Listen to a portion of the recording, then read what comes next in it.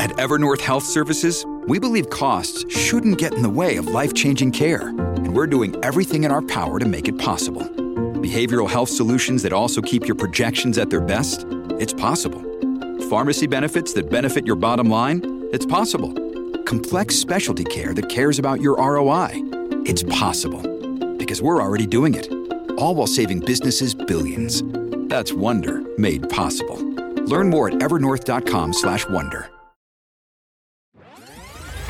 Why do we have insights when our mind is quiet?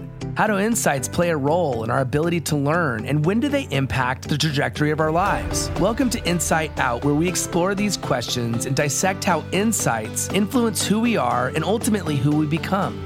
I interview New York Times best-selling authors and some of the most influential minds of our time to find out what insights have helped to make them who they are.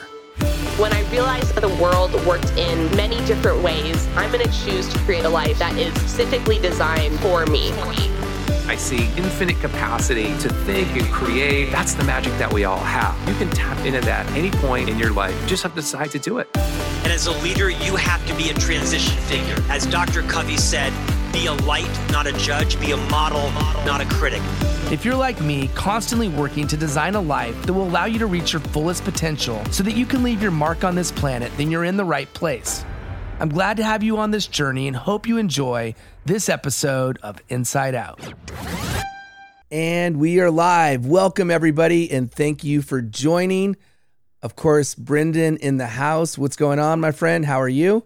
Life is great, Billy. How about yourself, man? Good, man. Just coming off a fresh retreat. I was at my family reunion in San Diego, so if I look a little red, it's probably because the sun was beating down. And but I'm excited to get back into our routine, doing lives. We talked a little bit before we started this session, and you have a couple things on your mind. One is live events, so we're going to get to that in a minute. Hey, James, good to see you. The other is talking about, or really studying, what successful people are doing, specifically in your space. So you, for those who don't know, you're a coach. You work with your business partner to help executives. And one of the things that you've been doing is looking at how other businesses have scaled from being multiple $100,000 revenue generating businesses to being multi-million-dollar revenue generating businesses. So as you study these people, you've been going to masterminds, you've been looking and pretty much everywhere you could find information to help you get a blueprint, get a map that will allow you to learn from others' examples. So let's start there. Who have you been studying and what have you learned? Yeah, absolutely, Billy. And I think a good way of starting this from a principles perspective is almost every goal that we have, somebody else has already achieved it. The only exception is probably like Elon Musk, but every one of us, if we have a goal that we want in life, chances are somebody else has already done it. So let's focus on that idea and that principle. I've applied that to most areas of my life, except maybe relationships and business. But everything else I've done it. So health, what did I do? I learned from other people when I did martial arts, and I followed their guidance in my 10s. And then now I watch YouTube videos on fitness trainers so that I can have, the health that I want or eat the right things. And I've done that with everything, most specifically through Lewis's podcast. But what I haven't done is understanding businesses that are much more successful than what I'm doing currently, and learning from how they've built their 7-figure businesses and seeing what I can take away from them. And that's just applying that same principle that we should be all applying in all areas to specific goals that we have. And for me, the question is always, what are those people doing that I'm not? And what I did essentially through Taki Moore's program, where he coaches a lot of 7-figure business owners, and I'm a part of that, I always like to see what are these individuals doing, because they're doing much better results than I am. And one great example of that is Richmond Dinh. Richmond Dinh is running a multi-million-dollar business where he coaches startup coaches on how to build their coaching businesses. And I'm always listening to what they're doing and how they're building things. And here's what I've learned. There's 100 different ways of making $1 million a year. And the key is to figure out which of those ways works best for you. So one example in the group is a guy named Craig, and what he does is he runs coaching groups that last for 12 weeks. Each person in the group pays $3,000, but then after that 3-month coaching period is over, he then upsells them a $24,000 program. So if you do the math on that, if you're coaching 100 of these clients per quarter at $3K, that's $300K a quarter. You do that for a year, you're doing $1.2 million a year, plus that $24K clients add on. But then there's other people in that same program who do $1 million a year on 10 clients. So they sell $100,000 packages to 10 different individuals, and that's how they make their money. So it starts by understanding the extreme. So the question I'd have for all of you to start thinking about this is, if you want to start a business and you wanted to build it up, just ask yourself, if you had $1 million business today, what would it look like? If you had a $10 million business today, what would it look like? And you can apply that same rationale in any area of life. Focus on the end state, ask questions around the end state, and reverse engineer it back to where you are today. Okay, so I totally get what you're saying, that you got to almost reverse engineer where you want to be and figure out based upon, okay, if I want my business to be X, there are a number of ways I can get there. What is going to be the way that will fit with my business model? And we're talking specifically right now. I mean, this could apply to really anything in any business, but the areas in which you're looking at, coaching, consulting, service-based businesses, this would really apply to those so easily. You mentioned Taki Moore. For those who don't know, I've talked to many people who have spoken very highly of him, yourself included. And can you say the other person's name that you just mentioned and talk a little bit more about what you've learned from him and maybe spell out his name for those who don't know? Yeah, of course. There's a bunch of other people here, but one other person that I mentioned as well is Richmond Din, who helps startup coaches grow their businesses. And he's in Taki Moore's 7-figure program. So Taki has 2 programs, one called Black Belt for coaches doing at least $100,000 a year looking to scale to $1 million. And then he has another program called Boardroom, which is for coaches making $1 million a year who want to scale beyond that. Mm-hmm. So I'm in, of course, the first one, where I'm in Black Belt. And then there's individuals like Richmond who are in Taki's Boardroom. And what I've learned from both those individuals, so many, I think what Taki does exceptionally well is he leverages his clients' knowledge to help his other clients. So what does that mean? He has these things called sensei sessions, which are super fascinating. And essentially what happens in a sensei session is he picks 4 people from Boardroom to teach a 45-minute master class on anything that's made them successful. But then they compete against each other to see who has the best session. So all of them give an 8-minute teaser, and the audience, which is an audience of 200, then picks the Zoom call they want to jump into.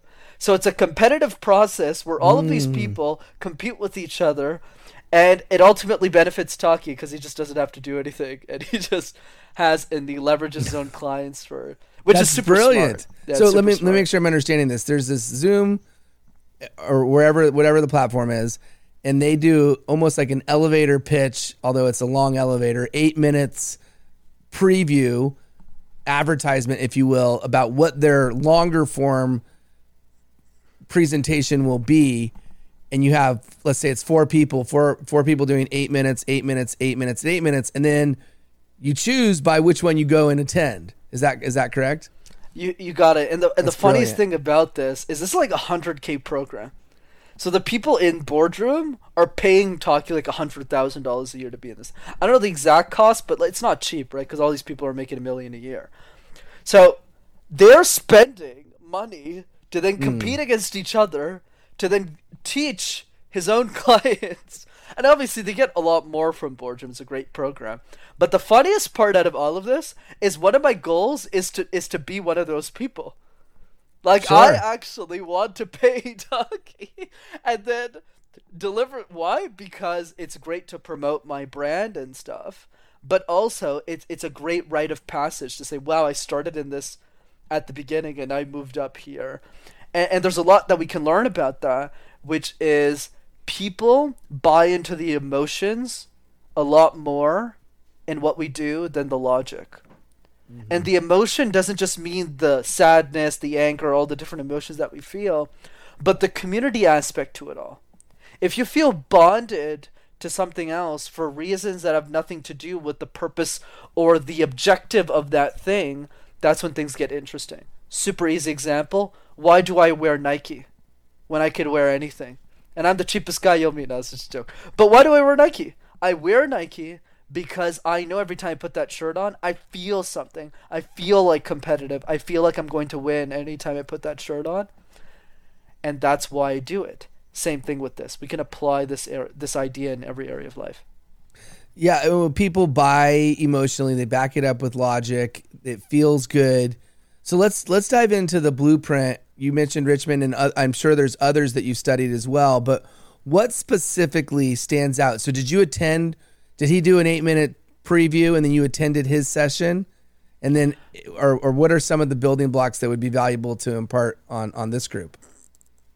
Absolutely, man. So I did attend, but I also watched all the recordings because you could only go to one, right? It's the hardest decision of your life. It's harder than picking your spouse or your husband. It's like this is like super because they all sound amazing, but you can only attend one. But of course, I go back and I watch the other 3 that I didn't attend, and I also watch the past intensives so I can really get the value for the bang for the buck. But the lessons that I learned though from each one is different. So from Richmond, I learned a couple of things. One is the sacrificial lamb example, and essentially what this is, for context, it's a historic analogy where in the past people used to sacrifice a lamb, like an animal, for the greater good of the group. So when something gets sacrificed, we tend to come together. So what he does in his business is super interesting, is he kicks out 2 people in the group who aren't taking this seriously and tells everyone else in the group that 2 people get kicked out. He doesn't say who they are, but he says, hey, these 2 people got kicked out. I gave them a full refund and we want you to step it up. So what this does is everyone go, oh, I don't want to get kicked out of this program. I need to start putting in more work. I need to start putting in more effort.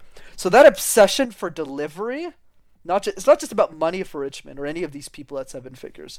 It's about delivering a result that's so good that people are waiting in line to join it.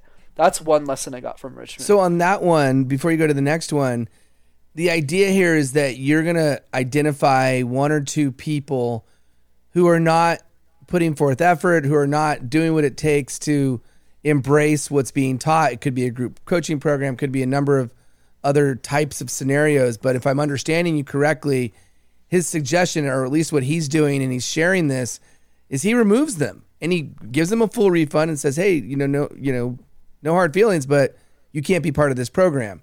And what that effectively does is it gives everyone else who's still there a wake-up call that, hey, you better take this seriously. And there's no guarantee that you get to be a part of this program because it's not for everybody. Is that what I'm understanding?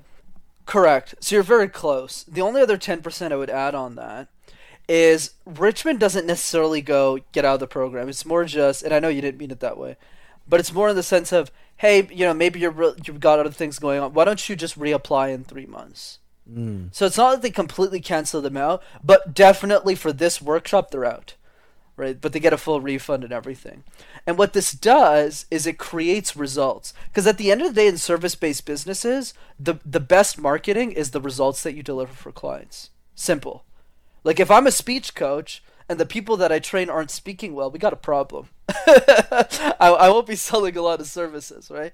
So same thing with Richmond. He's a business coach. He helps startup coaches grow their businesses. People aren't getting results. He's not going to get referrals. Mm-hmm. If he's not getting referrals, his business won't grow really quickly. Especially his business, and that's the second insight, which is his margins are really huge in his coaching business. And the reason is because he doesn't use ads.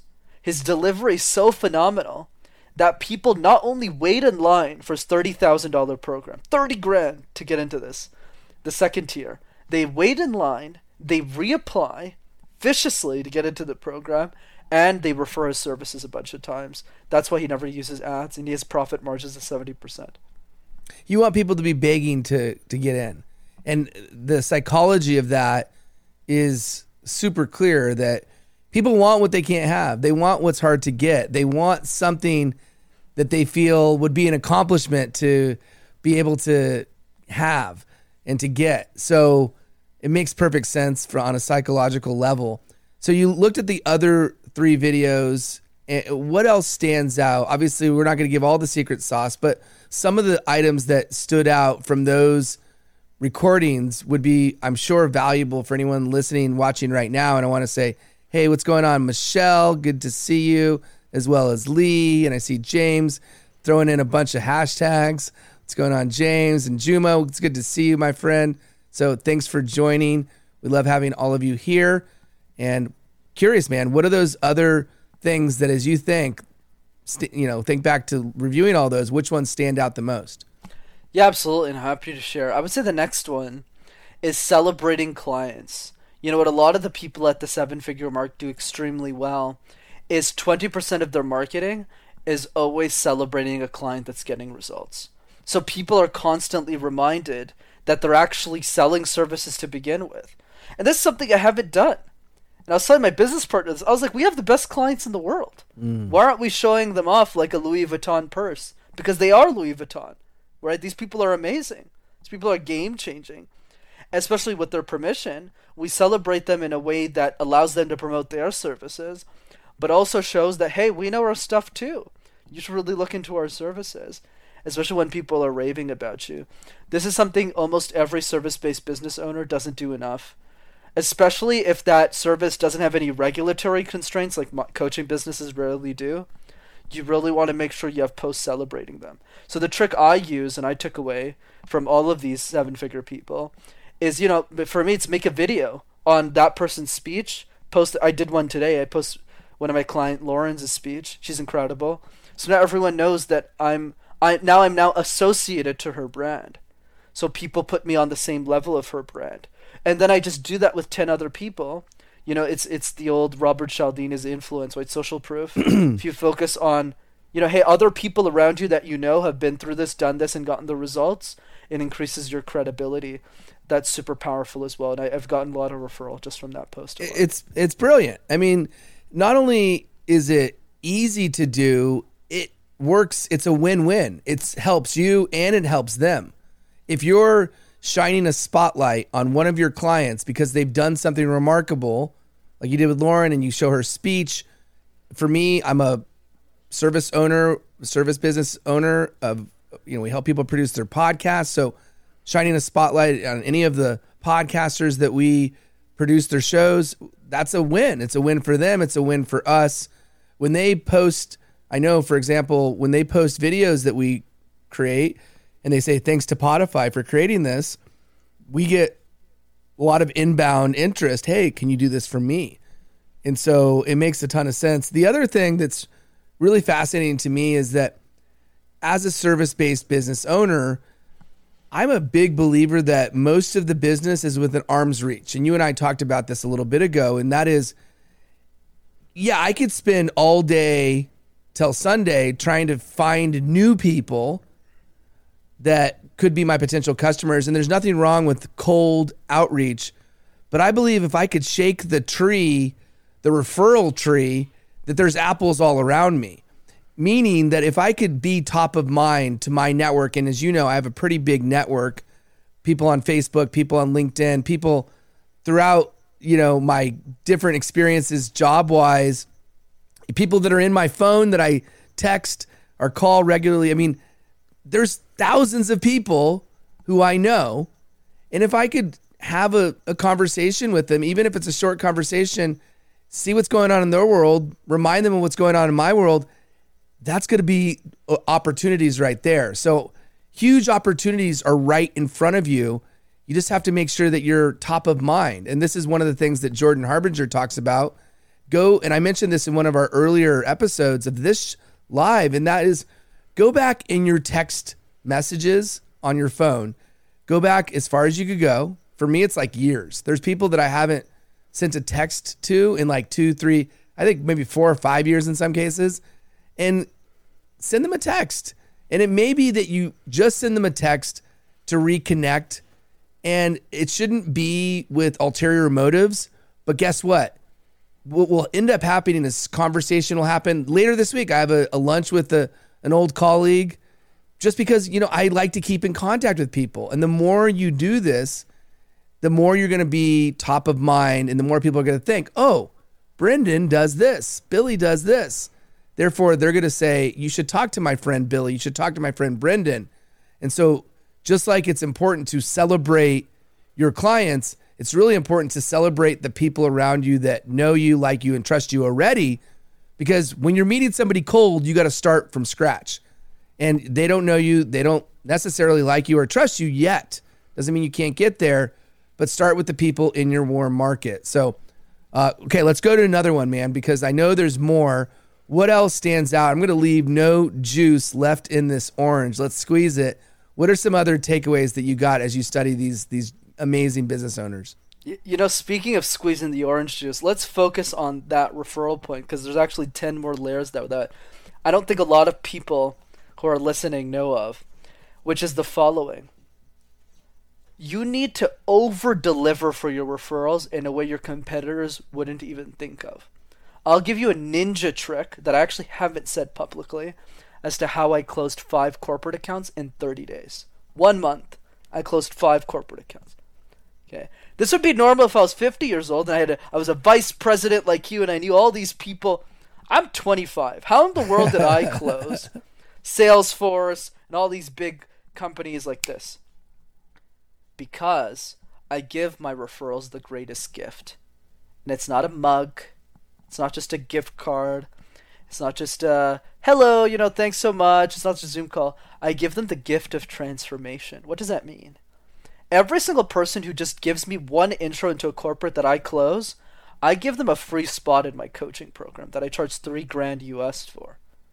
So let's say somebody's 23 years old who works at a Salesforce, works at a X company, insert company name here, and can't really afford a $3,000 US package because they're just getting started in their careers. My pitch to them is super simple. Hey, if you get me in, just talk to me about, because it's super easy to sell me, right? It's communication. It's not hard to sell. You just show my YouTube videos. I'll give you a free slot in my communication program. They go, oh my God.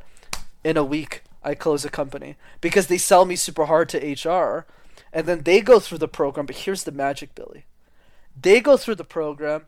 They get transformed, but they don't stay at that company forever. They move on to another company. Who gets referred for public speaking when they switch companies? You. But they won't just stay at that company either. What about 2 years after when they switch companies? Who gets referred? Brendan. Over and over and over and over again. That's why it's very difficult to compete against me in this market. Right? So that's the key. I want all of you to start thinking about this.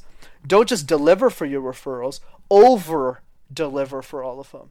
Give them a gift that none of your competitors are thinking of, and you won't be top of the mind. You'll be sky's the limit. You'll be all the way at the top, even higher than that, in a way that they'll never forget you for the rest of their life.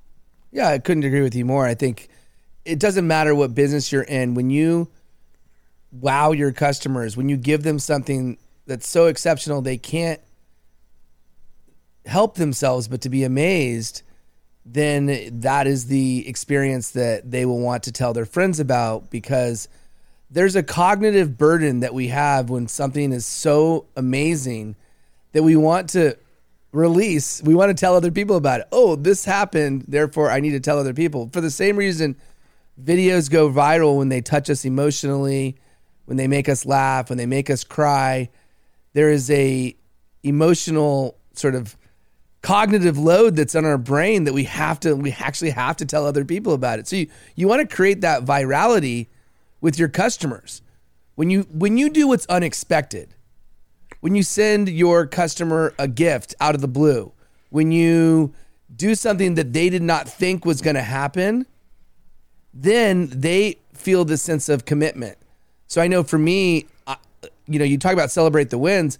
I'm also about double downing on how I can provide more in value than I take in payment. How can I provide more in value than I take in payment? And not just a little bit more, a whole lot more. And that's part of that is not just delivering what they expect, but delivering things that they don't expect. So in my case, if they're expecting to have their podcast edited and I deliver that, that's doing what's expected. If they did not order audiograms or videos created, but I do that and I send this to them as a bonus, hey, we decided to do a little bit extra this month. We're now sending you 2 videos and 2 audiograms. That's going over above and beyond what they expected. So find those opportunities, find those ways to give yourself and give them a story that they could tell other people.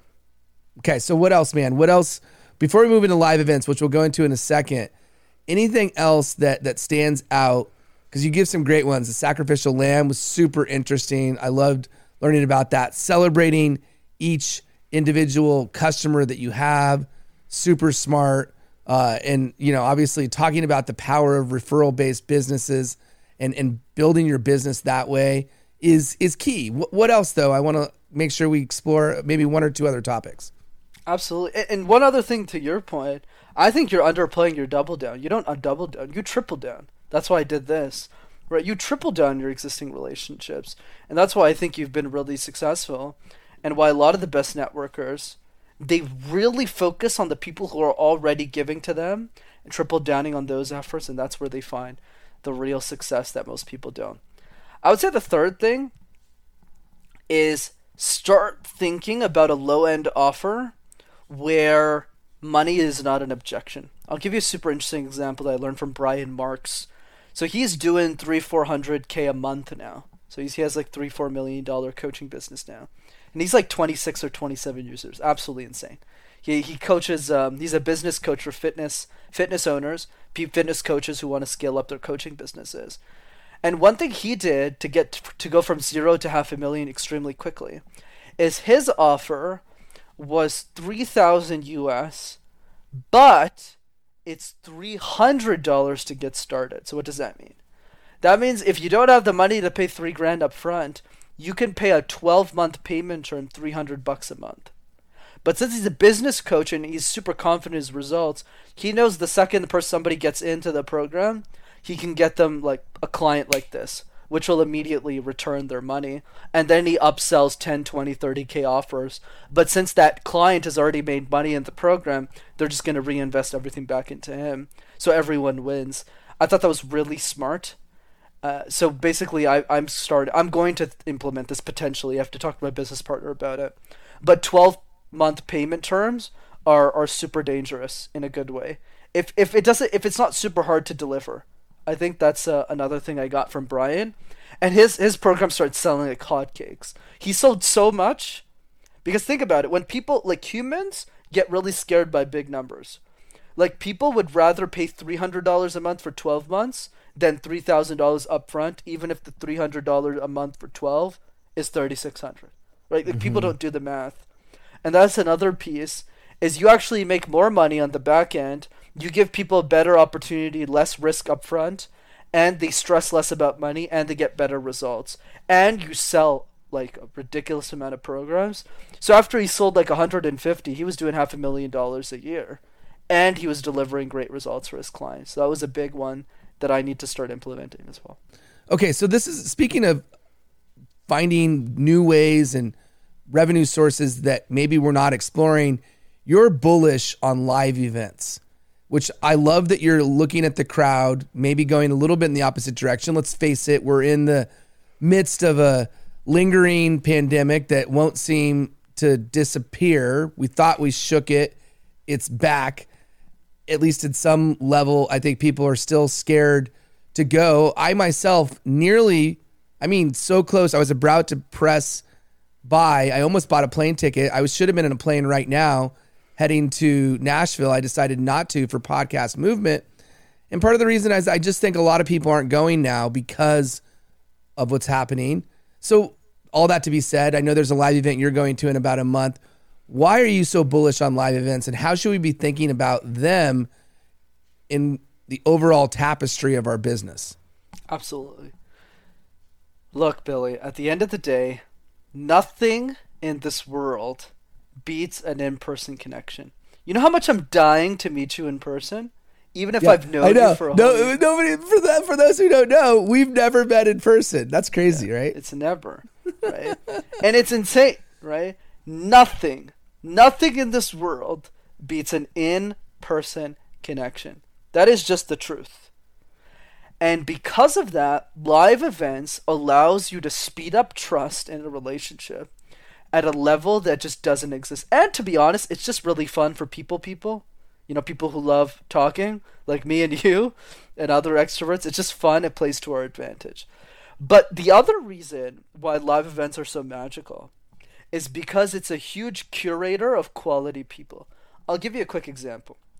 When I went to Lewis Howes's event, Summit of Greatness, maybe 1,500 people were there.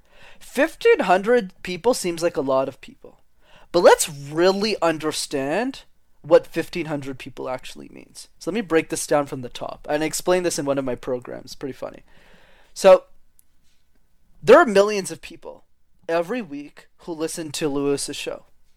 And out of those million people, Lewis says, hey, I'm doing this event called Summit of Greatness. Love for you to come. The ticket's like $300. It's like nothing. So then out of those millions of people, let's say, because a lot more people buy tickets than actually show up, right? We need to remember that. So let's say 5,000 people buy a ticket. So out of those 5,000 people who buy the ticket, maybe 1,500 show up. Why is that?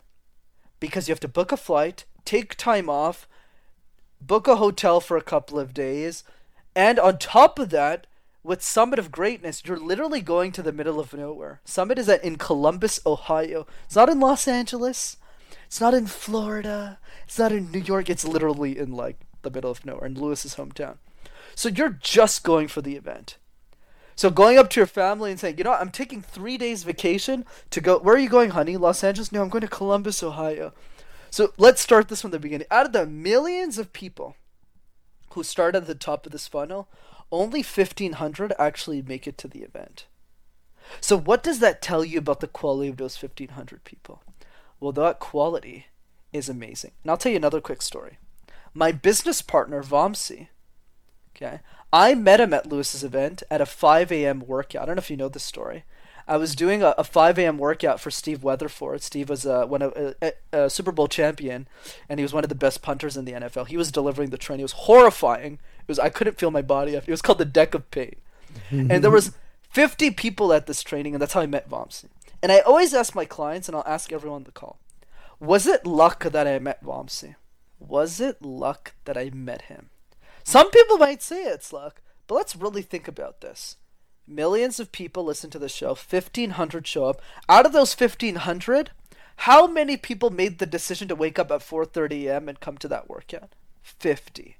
Was it really luck? The chances of me meeting Vamsi on that day was not 1 in 7 billion. It was 1 in 50. Right? So people need to understand that. That's the power of live events, is the commitment level is so high that the people who actually show up are next level. That's why, I would even add to that, Michelle, it's not necessarily serendipity. It's planned serendipity. It's intentional serendipity. It's the decision that me and Vamsi make to say, let's go to this event and see who else is there, and then we bump into each other. So it's intentional serendipity. That's why I'm super bullish on live events. And that's why, as a fun fact, I have always made my money back on every single live event I've been to. Every single time. There's always at least one client I sign without me even trying. It makes sense. And so we're going to explore this from two angles. You're looking at this mainly, it sounds like, from the attendee standpoint and the value that you can find, get, bring because you're attending these events.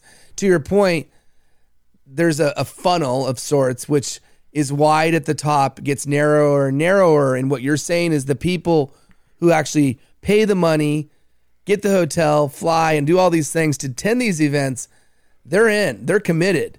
And so if you choose the right events, which I'm curious about how you choose the right events, if you choose the right events, you're putting yourself in the way of opportunity in a good way. And you're finding opportunity because you're establishing a clean pathway to meeting the right people in your industry. So let's talk first about the attendee side of things. And then I am curious what your thoughts are about putting on these events We could do a whole show on just that, so it'll probably be brief on that. But let's talk about how you choose the events that you go to. Absolutely. So, it's funny that you talk about this because, I'm reflecting back on my life. And if I never went to Summit, I'd still be in corporate. I'd still be working my day job because no one would have guided me in my business. It's pretty insane. It's only because I met Vamsi at that one event that completely changed the trajectory of my life. Where I got results that I was expecting at 30 years old at 25, which is absolutely crazy. So yeah, there's definitely, I'm a huge bull, and I'm definitely heavily biased on live events. And how do I pick them? It's super easy. Okay. Make a list of your top 10 favorite people in the world and just ask them what events they go to. So what happened is I went to Summit mainly because, Lewis is like my hero. So of course, something that Lewis curates, I want to be a part of, especially if it's from Columbus. I want to see what he's done because he's already added so much value in my life, which is the first criteria. How much value has this person already given to you before without having you attend? There's a good analogy I like to use with books. I always recommend against reading books until you've listened to a podcast on that book. So I'll give you an example. Thirst by Scott Harrison is one of my favorite books of all time. I don't recommend anyone read the book. Watch an interview of Scott for an hour. See if you like the guy. If you don't like the guy, move on. But if you love the guy, read the book. Right? It saves you a lot of time. Same thing with live events. Don't go to a live event if that person or the person who's curating that event or somebody that you trust says this is the best event, or they give you a bunch of value up front. The second piece is after you attend the event, if you really love it, go up to your top 10 favorite people and go, what else do you do? Where else do you go? And make a list. That's how Vamsi found Taki Moore. Taki is not that great at marketing himself. It's more people that just who made $1 million a year who just go, hey Vamsi, you should check out Taki Moore's stuff. I made $1 million working under him. It's pretty legit. But after the fifth person said that, you're like, okay, this person's probably legit. So that's the secret. What else goes into your decision-making process aside from making the list, which is great advice? So make the list. In addition to making the list, you're really finding out what other places those people go. And I think it's super smart too to ask the question, how much value has this person already provided as a threshold that you need to get past in order for it to be something you would consider? What are the other factors at play when you're deciding which events you'll attend? Right. I would say the other thing that comes to mind is just opportunity cost of time. What can I be doing instead of attending this event? And does it make sense for the goals and the dreams that I have? So I'll give you an example with one I'm attending in September that nobody recommended to me because I don't know a single person who has been to the event yet because it's only happened once before. So I'll tell you the decision making behind that. So I'm attending the Vault, which is Patrick Bet-David's event in Miami, which I'm flying out for in 4 weeks. So what led to my decision to attend? One, the most important one, I've already gotten hundreds of $1,000s of value from Patrick's free content. There's a lot of videos on his YouTube channel where I go, why was that free? I literally don't get it. I can literally take notes on everything. My whole life is clear in 30 minutes. So I don't even know the value he's going to be delivering at that event. But I'm taking that risk because he's already delivered a bunch. In the same way I took the risk with Lewis's event. Never knew a fly who went to Summit of Greatness.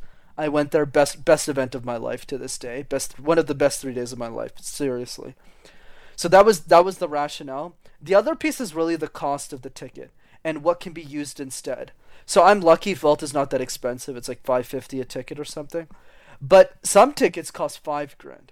So what you really want to start thinking through with your live events is prioritizing.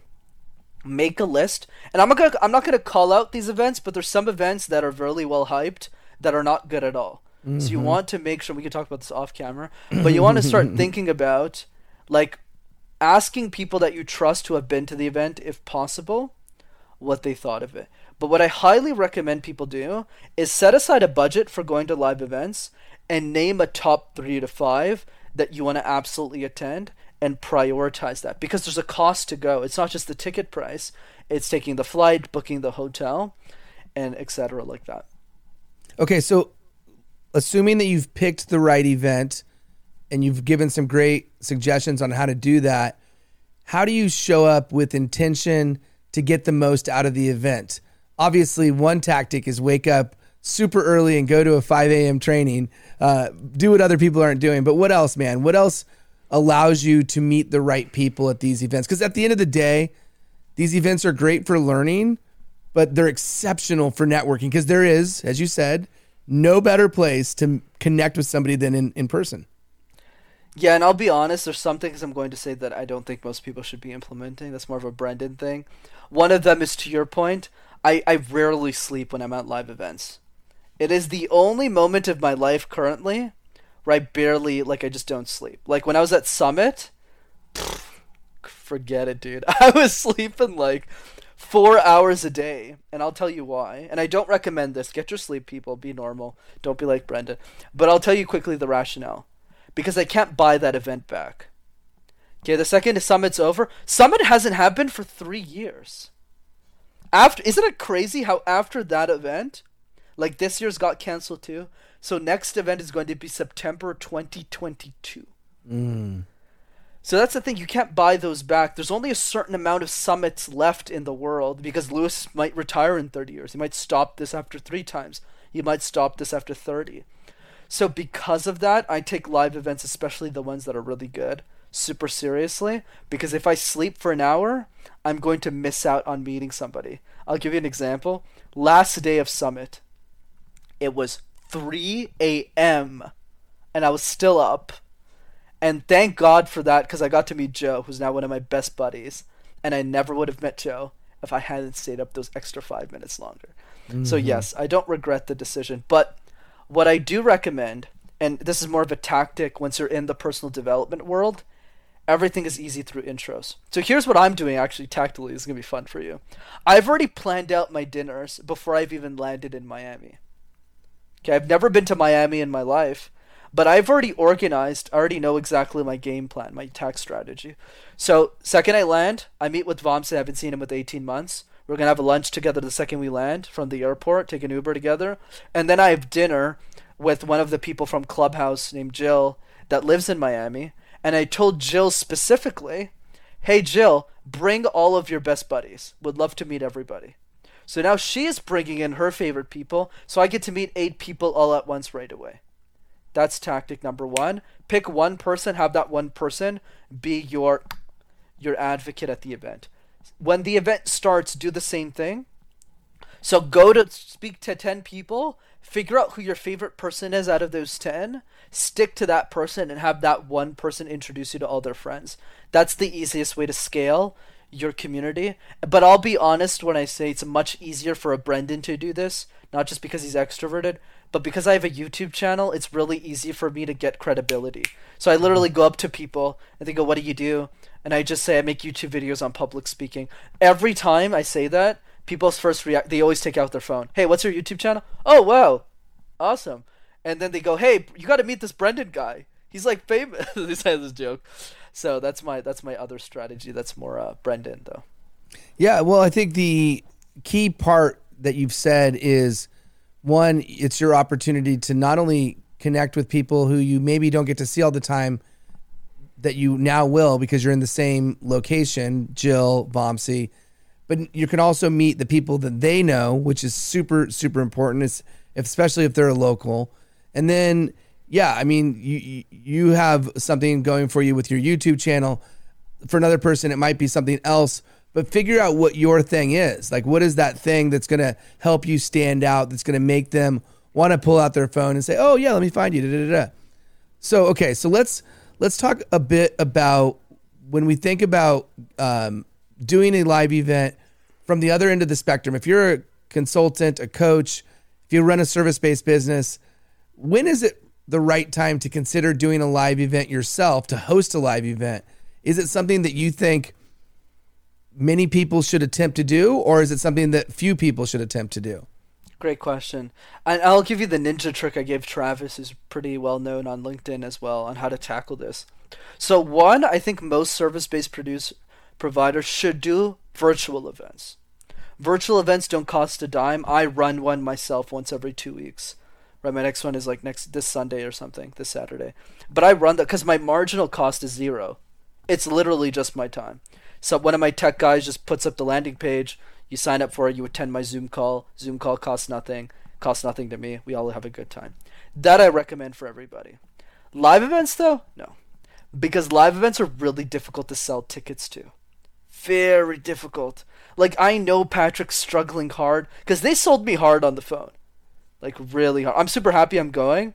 Told me pretty hard on the phone. They were like, oh, like, there's a lot of great things. Like, it was great, but it was all in integrity. They're incredible sales rep. Lots of respect to him and his team.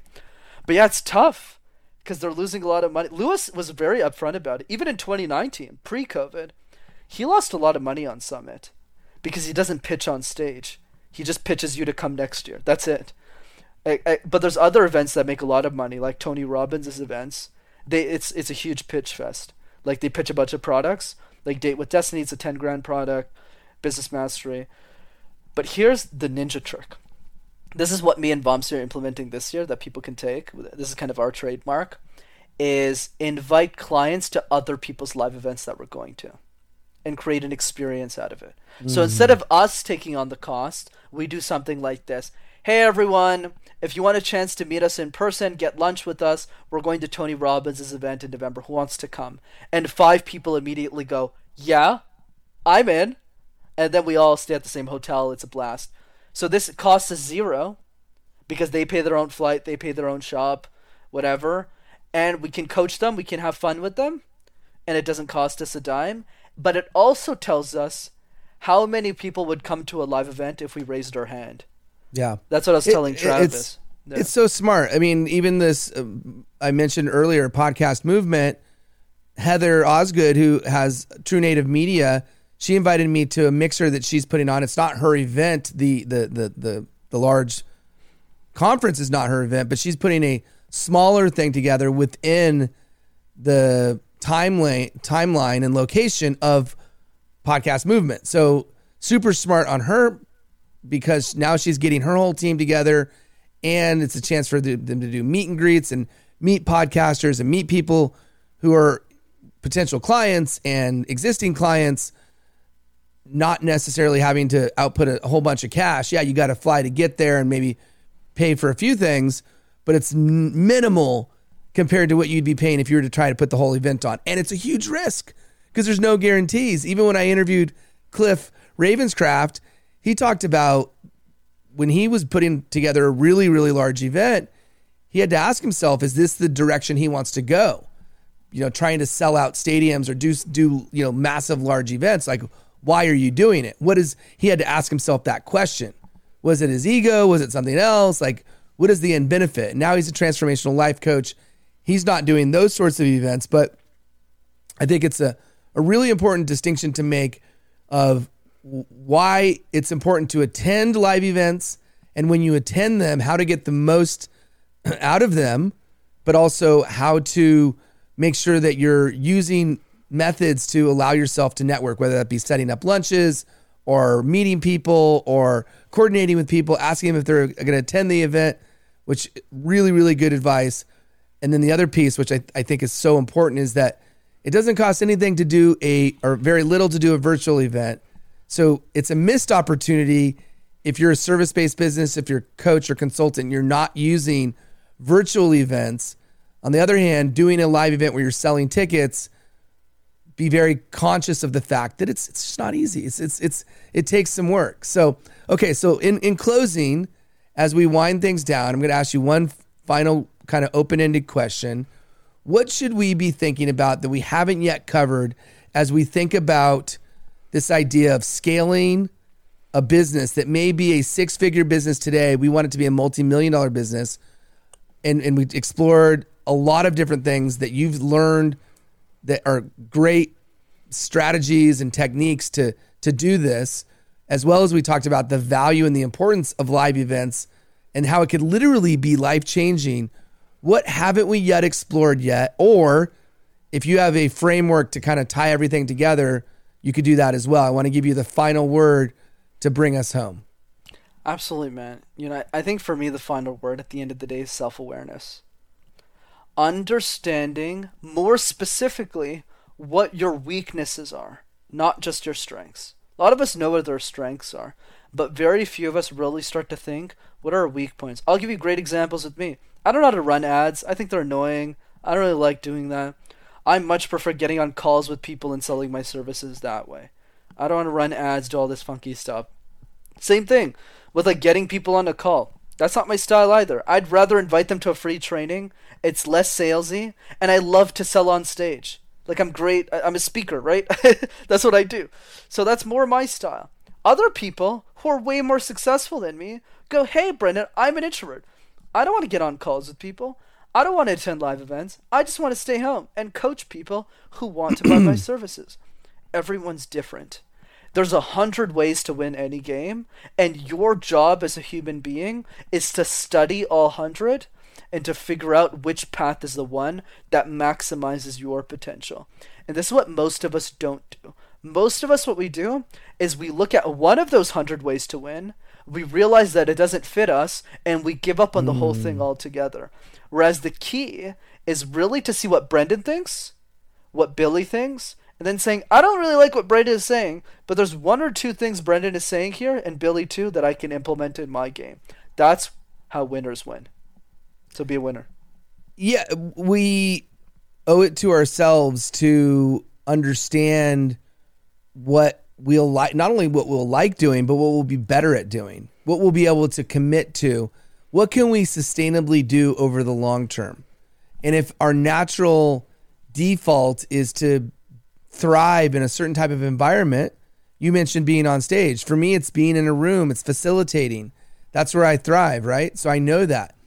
The better you know yourself, the more in tune you are with who you are and how you operate, the more you'll be able to leverage the right strategies. Because even though there's 101 or 1,000,001 ways to reach the level of success that you want to reach, you got to find the best one for you or the best few for you, instead of trying to do the wrong one or just saying, oh, I don't like that one, therefore I'm not going to do anything. So such great advice. Thank you everyone for being here throughout this session. And for those who watched the replay, as always, we welcome you to join us again. We'll be here as regularly as possible. 3 to 5 times a week is what we're finding right now. I know we're doing a little bit later, so we may try some earlier time slots as well. But let us know. Let us know the right time slot for you, as well as what you'd like to have us talk about in the future. We explore topics ranging from social media to business, entrepreneurship, coaching, consulting, running a service-based business. We're going to talk about books, I think, pretty soon, and Brendan's going to share his reading list, even though he admits he doesn't love to read. And he already suggested that one of his strategies is to listen to a podcast first before he actually reads. But when he finds a book, you better believe, and when he finds a book that he likes, you better believe it's a good book. So we're going to talk about Brendan's book list, I think, later this week. So let us know what you want us to talk about. We would love to hear from you. And until next time, make it a great one. Thanks for joining. Take care, everyone. Thank you for listening to this episode of Inside Out. I hope you took away some valuable insights that will help you in business and in life.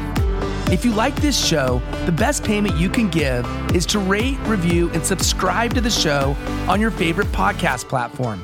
You can also listen to past episodes and see a breakdown of all the best insights by going to insideoutshow.com. And for the record, there's no greater compliment than sharing this show with your friends on social media. So if there's an insight or a lesson that you liked, please share it and tag both me and today's guest. And until next time, remember, your next life-changing breakthrough moment may happen when you least expect it. Insight out.